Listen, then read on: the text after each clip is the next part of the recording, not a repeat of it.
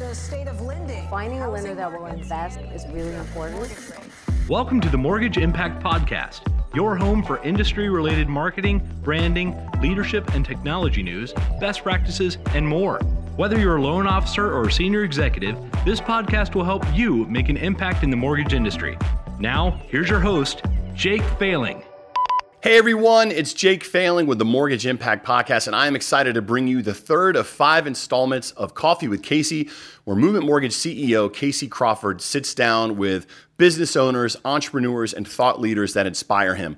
Today's episode features Greg Johnson, who today owns his own branding agency, but prior to that worked on a small brand that you may or may not have heard of called the Jordan brand under the Nike umbrella. Branding is core to Movement, and Casey is very passionate about it, so you'll hear him really dig in this interview. Enjoy. Greg, welcome to Coffee with Casey, man. It's glad to have you here. Good to be here. Yeah. Very good to be here. So you are a branding expert. You and I have talked branding and storytelling a lot, but I would love it, man, if you would start off telling your own story. Just tell us a little bit of North Carolina to West Coast to back to North Carolina. What's that life journey been like for you? It's been a wild and crazy ride. I was born in a little town, Rocky Mount, North Carolina, which most people haven't heard of, but it seemed like when I was growing up, it was the center of the world.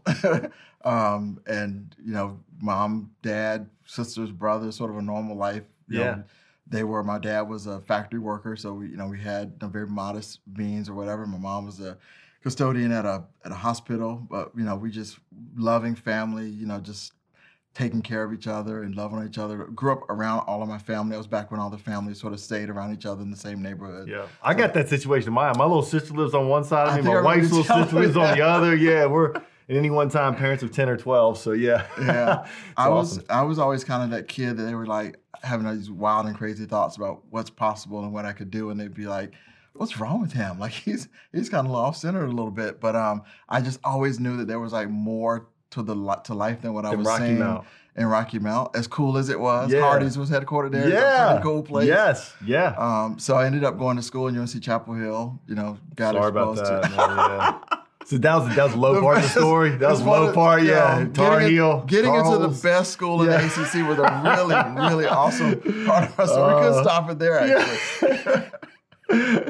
UNC's great school. Yeah, University of Virginia. Go Hoos. Yeah, we finally have regained a basketball program and a football program at the same time, which is extremely exciting. That's true. So, Congratulations. Thank you very much. Yeah, we're glad to be back in the ACC basketball conversation. You guys at least. have done very, very well. We don't hate you as much anymore. There wasn't much to hate there for many years. Yeah, that was a homecoming celebration. Right. So went to school there, majored in journalism major, but focused on advertising. Got into advertising because I found out that advertising took place in New York. Like that was when Madison Avenue was where the advertising was. And I was like, I want to go to New York. So Rocky Mount, North Carolina to New York City. It's quite a transition. It is. And I didn't really know what I was asking for or wanting. I just knew that must be where all the dreams are housed. So let me get one of them. Yeah. So graduated from Carolina, moved to New York, got a job at the largest ad agency in the world, J. Walter Thompson. Wow. One of the first and largest ad agencies in the world, working on this amazing, innovative company called Kodak. Yeah. Were you the one that told me this whole digital thing was going to pass? Oh, man. Yeah. That'll never stick. Sell those patents. Film is the way to go. Yeah. Polaroids are coming back, though. They are. Just a side note. Yeah.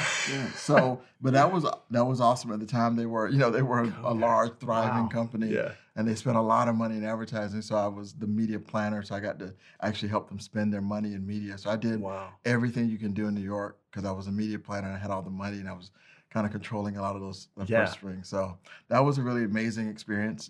Learned a lot, met a lot of great people, did a lot of cool things. And then moved to another ad agency, Saatchi & Saatchi, which was another large agency.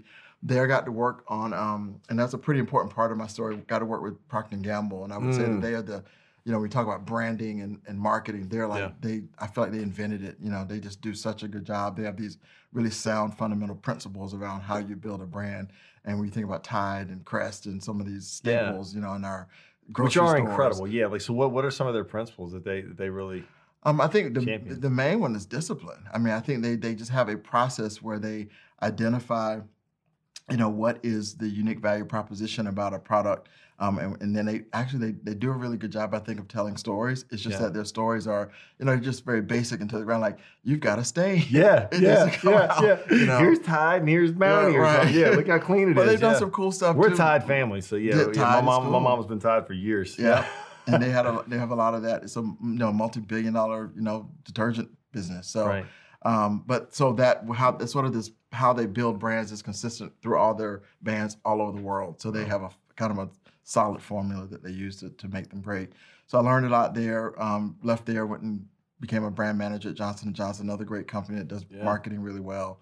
But didn't stay there long because of my boss at Saatchi had gone to Nike. He called me one day and said, "Hey, I'm going to be the global ad director at Nike. You think you're interested in coming?" And I'm like, I think before he hung up the phone, I was sitting in his office. Sure. Yeah, if I recall, Carolina was a Nike school. Yeah, we had a guy, Ronald Curry, we were supposed to sign one year. Yes. Remember Ronald Curry, yes. Mr. Football and Mr. Basketball USA Today. Yes. From the state of Virginia, from Hampton Roads, had committed to UVA, biggest recruit we'd ever signed. And the story I heard, the way I heard it, was on National Signing Day, Nike sent the kid 5 bags of letters. Yeah. Drowned us out. He somehow decommitted. Mike got a phone call from a couple famous alums and ended up a Tar Heel. He knew. Yeah. Blew his Achilles out the first year. Yeah, my coach said it was bad voodoo, man. He decommitted to Virginia. So I don't know if there's a direct correlation, but my recruiting coach thought so. Right. So, no, he was great. I love Ronald Curry. He ended up doing some cool stuff. Yeah, playing for the Raiders, and quarterback. He was incredibly elusive on the football field and on the basketball court. So he ended up at Nike, took that job.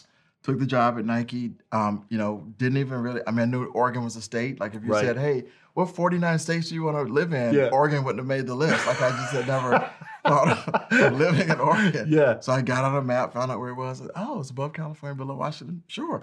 And I thought, we'd be out there for a couple of years. My wife and I moved out there from New York. We said, we'll go out there. It'd be like a cool little adventure. Yeah, a little adventure, 15 years later, 15 years and 4 kids later, we were in Oregon. So, but went out there, was doing some, was advertising director for Nike basketball, which then led to me, working on some stuff with Michael Jordan and his shoes. Like it was at the time, it was like Air Jordan, the shoes. Oh, wow. And then what years were this? What year was this? This was like 90s, sort of early 90s, man, 93, 94, 95. It was the peak of all of that. And then he retired and, had a vision for creating a brand. And then I was fortunate enough to be a part of that as well as the marketing director for the brand. So helped kind of with launching that and then working on that for, a long time, which was, Carolina guy, Michael Jordan. It was just a lot of things that were this is marketing, dream come true kind of like stuff. All the stuff you could almost can't even imagine in terms of if you had to line them all up in terms of your career and what would you like to do. All of them sort of culminated, right there, and that just led to a lot of other cool things within that opportunity. Although it felt a little bit like an entrepreneurial endeavor a little bit because it was like taking kind of the greatest athlete of all time, some would argue, and a shoe and turning it into a brand, with multiple parts and pieces, and sort of recrafting that story and sort of what do you say about him because he's no longer playing. Yeah. So how do you sort of put all that together? And we did a lot of really cool things. But there were a lot of fans of Michael that sort of wanted to be a part of the brand too. Yep.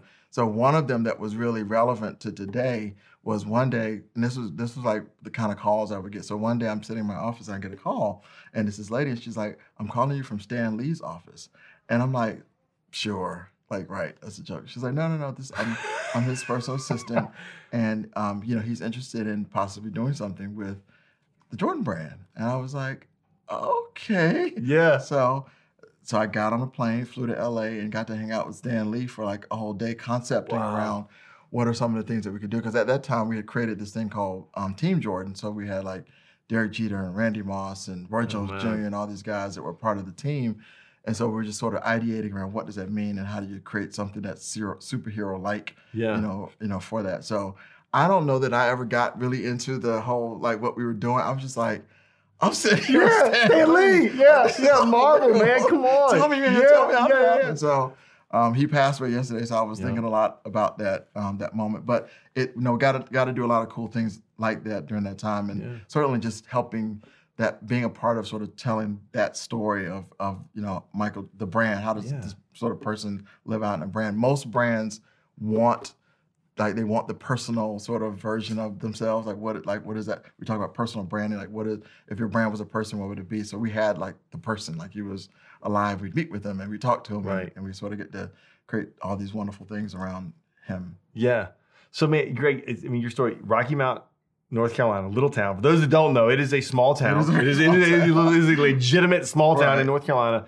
And what I love about your story, and what you and I, what I still love doing with you today, is dreaming big, right? Dreaming big. You are a big dreamer, man. I think you see a world of possibilities. So as a young boy in Rocky Mount, you dream big, and then it seems to me you also took action, man, because you took some risks. You went to New York City. That's a big step. Like going from Rocky Mount to UNC to New York, then immediately picking up the phone, going to Nike. I mean, talk to some folks about that are following their dreams, man, about what it looks like to see outside of your context, to dream big, and then the necessity so you got to step outside your comfort zone, too, to see those dreams come to realities a lot of times. Yeah, I would like to say that I was always like super confident like in every step that I took, and it was like this easy decision to move from Chapel Hill to New York, and an easy decision to move to Oregon. I would say that there was a lot of angst associated with a lot of them. I would say, and I'm not so sure that I would have ever gotten to where I ultimately got to. The interesting thing about going to Oregon was leaving New York, which is big and noisy and with all these crazy things going on, and moving to Oregon. I think it was a time for me personally where I really developed my real relationship with the Lord. So it was sort of in the quietness of the Oregon forest, I like to say, that I started, like, all these great things were happening, and it was like, I mean, it just doesn't get any better than this, like on the exterior. And it was really great, and it was all good. Yeah. But inside of me, I just was like, it just felt like this emptiness. It felt like, there's got to be even more. Yeah. And at some point, it's like, well, you're kind of at the pinnacle of your career. Yeah. Like, if you're going to be in advertising, if you're going to be in branding, you were working with the most iconic brand in the world. I mean, still today, there's people in some places that like to wear this gear years and years after it's still their favorite possession. Is this brand that you worked with, cool, that man. Carolina Blues. Gray, I think. But you had achieved that. I talked to people kind of similarly. I played a very insignificant role, but got to be a part of a Super Bowl team. As a little boy, that was my dream. Right? Like, hey, be a part of a Super Bowl team and win that. Yeah. And everything you said resonated with me, man. It was impactful. It was fun. It was exciting, man. It opened up a world of possibilities, but it didn't scratch the deepest itch kind of within my soul too, where I felt like that God had called me really to make an impact in other people's lives. Yep.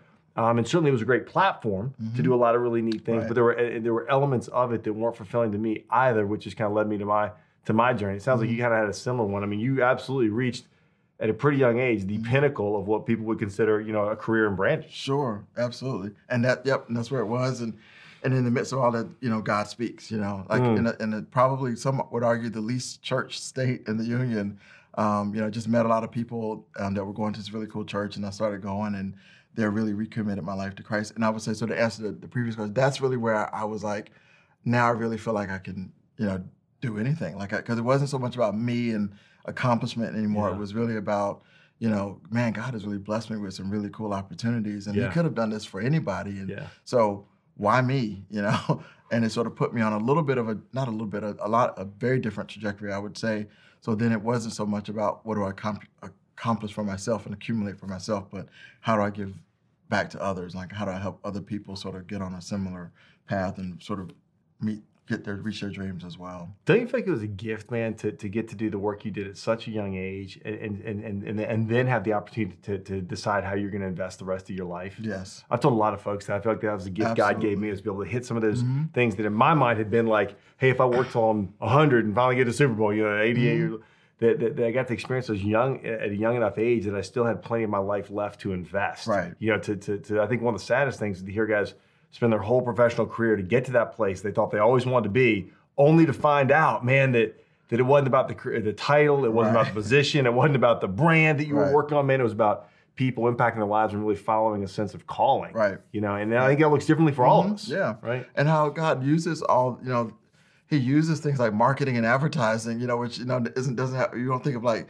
God and advertising, right? Necessarily, but he uses all these things that he sort of put in our path along the way to be a part of, the journey that he's going to ultimately get us on, and sort of the impact that we're ultimately going to be able to make was pretty fascinating as I sort of reflect on it sometimes. Yeah.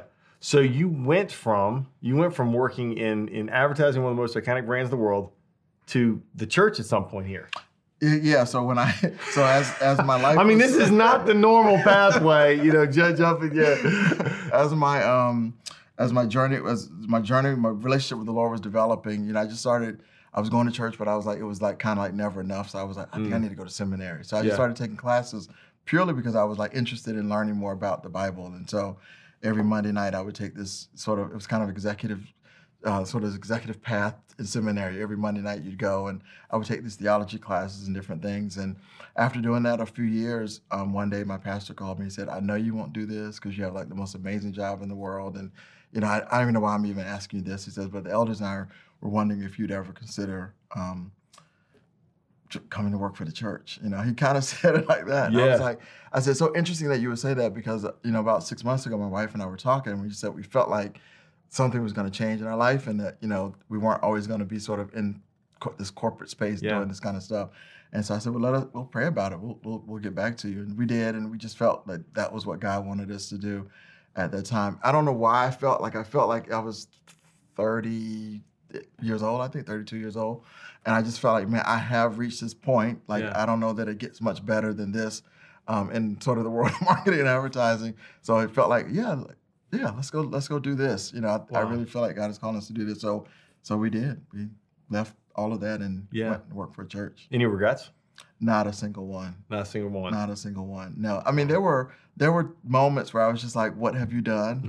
The day I resigned, I told them my wife was pregnant with twins, and that was going to be child number 2 and 3. We got to frame these people again, though. Hold on, man. You're working for the Jordan brand. You're 32 years old. Stan Lee's calling your office. I mean, you are living like a kid from North Carolina's dream in Oregon. Crazy. Your wife's pregnant with your second and third twins. You go, you know what? I think God's calling me to the church, and I'm going to go ahead and resign from this top of the mountain kind of professional position to go into the church. Yeah. Yep. And they were like, "Are you serious? Are you really?" Yeah. So that so a lot of it is like calling and passion and adrenaline and can't wait to go do this thing. And then 2 or 3 years into it, it's just like we're living on a pastor's salary, and no one wants me to fly to LA anymore. Right. Stan Lee is not calling. Yeah. That was probably the hardest part. But I think even in all of that, there's another whole story we could do about just what God does to you in those places, those desperate sort of places where he's kind of purging just the selfishness out of you, Yeah. That was called marriage for me. Didn't know how selfish I was. So I realized how particular I was about where my toothbrush sat on that one shelf. Yeah, no. No, I think, any advice you'd have, if I know folks ask you for mentoring a lot, and, we always like to try to give back to folks, and, but a lot of kids ask, how do I decide what do I do? What I do? How do I invest my life? What advice would you give me as I start my professional career? I mean, you've had such a breath, man. You've gone to the highest level of what you were, professionally endeavoring to do, and then you stepped away from, got back in it and things. What advice would you give to young folks asking how they should invest their lives and how they should start their professional careers? That's a great question. I think for me, I wish I would have sort of really understood my purpose and why I was on earth a lot sooner, and it sort of took this wonderful, in a lot of ways, but sort of this journey to sort of figure it out. And, we do a lot of personal branding work, through my current company, and we work with a lot of folks. And for me, it's always about the why. Why are you here? What is your purpose? And some people say it's just your passion, and I have a little bit of a spin on that, but it's really about sort of defining, why do you really feel like you're here? What does God put you on earth to do and to be, and sort of what's really driving you and what's really fueling you? Because I think at the end of the day, when you develop that, when you allow that to be developed, and you develop that in your life, and you find out not just why you're passionate about it, but how does that actually connect to value in the marketplace? Right. So, and whether that value is just helping people or starting a company or whatever, but it's not just about passion. Just passion Just because you alone. love it doesn't Right. mean the marketplace is going to pay you to do it. Exactly. Yeah, And if you're okay with not getting paid, Yeah. like not Go right ahead, like yeah. living like a home and stuff, like that's Right. cool. But so you're like, how do you connect that? So I know what my purpose, and I've connected it to some valuable output in Right. society and in the marketplace would be the advice that I would give them. For me, it's been, bringing help and hope to people and businesses all over the world. Like I really believe that that's why God has put me here. And so my life now is a whole lot about just like helping people, and try to finding opportunities in the work that I do to say, how can I maximize my help for other people? And sometimes that looks like individual development of people that work for me. And sometimes it looks like a client that we have that, that may be struggling with a business problem, and we come in and bring some sense of hope.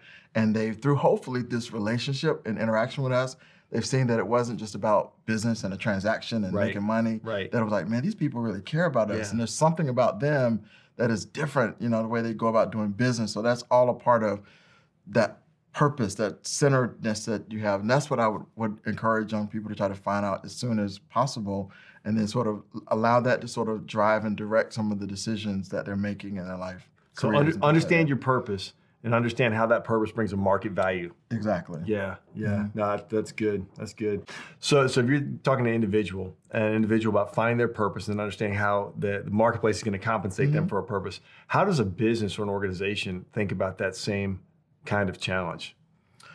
I think similarly, I think in today's marketplace in particular, I think consumers are looking to do business with companies that are transparently about more than just transactions.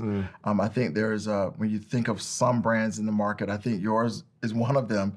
But you think of like a Tom Shoes and like the success of a brand like that. It is because I think just people want to know that you're giving back and that you care. So as I'm thinking about my brand, if I'm a company, as I'm thinking about my brand, I'm not trying to make up, what can we do to give back? But I'm authentically asking those same questions, like, why are we doing this? Like, what is the business that we're really in? Are we selling detergent, or are we like trying to help enhance people's lives, to make the lives of people, their families better? Like, what is the real value of what we're doing here? I think when you think about even a brand like Nike, it was born out of this authentic love of sports and wanting to give athletes the best possible chance to succeed at the highest level. So I think for personal, you want to find your purpose, but as a company, you want to dig in deep. And I think you guys have done a really phenomenal job at that. Sometimes I'm like, man, these guys are just giving it all away. Well, so our mission statement, our purpose statement is that we exist to love and value people by leading a movement of change in our industry, in corporate cultures, and in communities across America. And I always tell them, we define love like this. I had a Catholic priest who told me to love means to act in the long-term best interest of another. So we try to live out our brand, our story, our purpose, by looking around us for ways we can act in the long-term best interest of another and love people around us, love our customers, love our teammates, and love the communities we're a part of. And it's been a fun mess over the last decade trying to live that out. Sure, and it probably sounds scary. Like if somebody's listening to this and have this company, it sounds scary, but the return on that investment is like multiple. Like it's like it comes from all these different places. Like people want to work for you because they know that it's not just coming to work every day. It's like I've signed up for a cause that I actually get a paycheck for.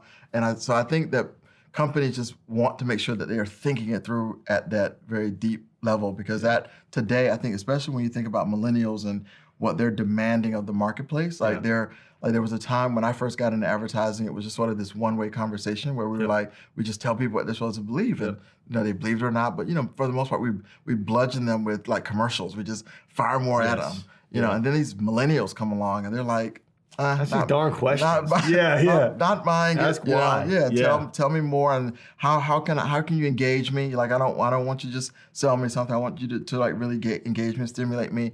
And they start asking questions about, so what do you really stand for, and why should I really align with your brand? So all that sort of plays itself out in terms of how brands now have to market themselves and think differently about that. One thing I love about the kind of millennial generation, people I think have take sport like poking fun at the millennial generation, all the complaints about it. Right. So man, I love they step up and ask why all the time. Why? Yes. And I tell them, man, if they're going to come work at an organization you're part of or you're leading, they're going to ask what your purpose is, and that's a good thing. And the answer better be something beyond profit. Sure. If you don't have a purpose that is beyond profit, you're not going to engage the hearts of millennials. And I think that's a great thing because I think it's really similar to what you were doing. You were asking yourself why. You got to these pinnacles in your career and went, wait. I'm uniquely gifted, equipped, called in this certain way. Why am I investing my life here? Is this the highest impact place for me to invest my life? And I think millennials ask that. I love that they ask that. And I think it challenges all of us as leaders, man, to make sure we are a purpose-driven leader. Yeah. I think it's like for us at Orbital Socket, it's like our recruiting tool, and I don't mean it in the sense that we're trying to like just lure people in, but we're telling them about the values that we have as a company, which is our personal brand of Orbital Socket. And it's all about, we're interested in you. Like, we want to make sure that you are, like, I tell people, like, I'll know that I'm really successful when my company becomes the most poached company out there because people are trying to get my talent because they're like, there's something really special about those people. So when they hear that, they know that I'm genuinely interested in their success. Like, I've created this company for you to succeed at, and created this culture that's geared towards your success and your development as a human being and as a professional. And so if, like, we've had people that I'm like, you are so smart, you're so talented. What you really need is, like, you need to go to LA. Like, I really believe, like, or New York, like, if you went to a big city and, had that kind of experience, there would be no stopping you. Like, 2 years in New York and, there would be nothing you can't do. And so they're like, are you firing me? Like, no, not at all. I'm trying to launch you. I'm just telling you, I'm telling you that this will be really great for you. So we're not even possessive over them. We're just like, we want what's best for you. We're going to give you everything you can to succeed at the highest level. And so it's why, my wife and I started the company as a way. So. Now, Greg, I've watched you with Orbital Socket too, man. You talk about a brand has to be authentic and you have to live it out, and you guys do live it out. Like, Orbital Socket is on not-for-profit boards, or you guys are pouring into missions and organizations that you believe in, not for how much compensation they can give you, but for how much you can pour into them because you believe in their mission also, and you work with great businesses doing the same thing. So I've watched you guys live that out, around this city, and I think our city in Charlotte has felt the impact of that vision and of that authenticity. Well, thank you. Yeah, you're very welcome. So as we think about brands, man, being authentic to who they are and really living into their purpose, we've seen brands kind of come in and take on huge social issues. One of them recently, your former company, Nike, and I guess a former colleague of mine in the NFL, Colin Kaepernick, and made a huge splash with a commercial featuring him. Talk a little about how you think brands approach major social issues. Is it appropriate for companies to be wading into this stuff? And if so, how? Well, I think it goes back to what we were talking about before about personal branding and sort of being authentic. I think if you just show up and try to leverage that moment, it comes off the wrong way. You haven't built brand equity with your consumer base. So there are no people that are kind of in your corner, so to speak. So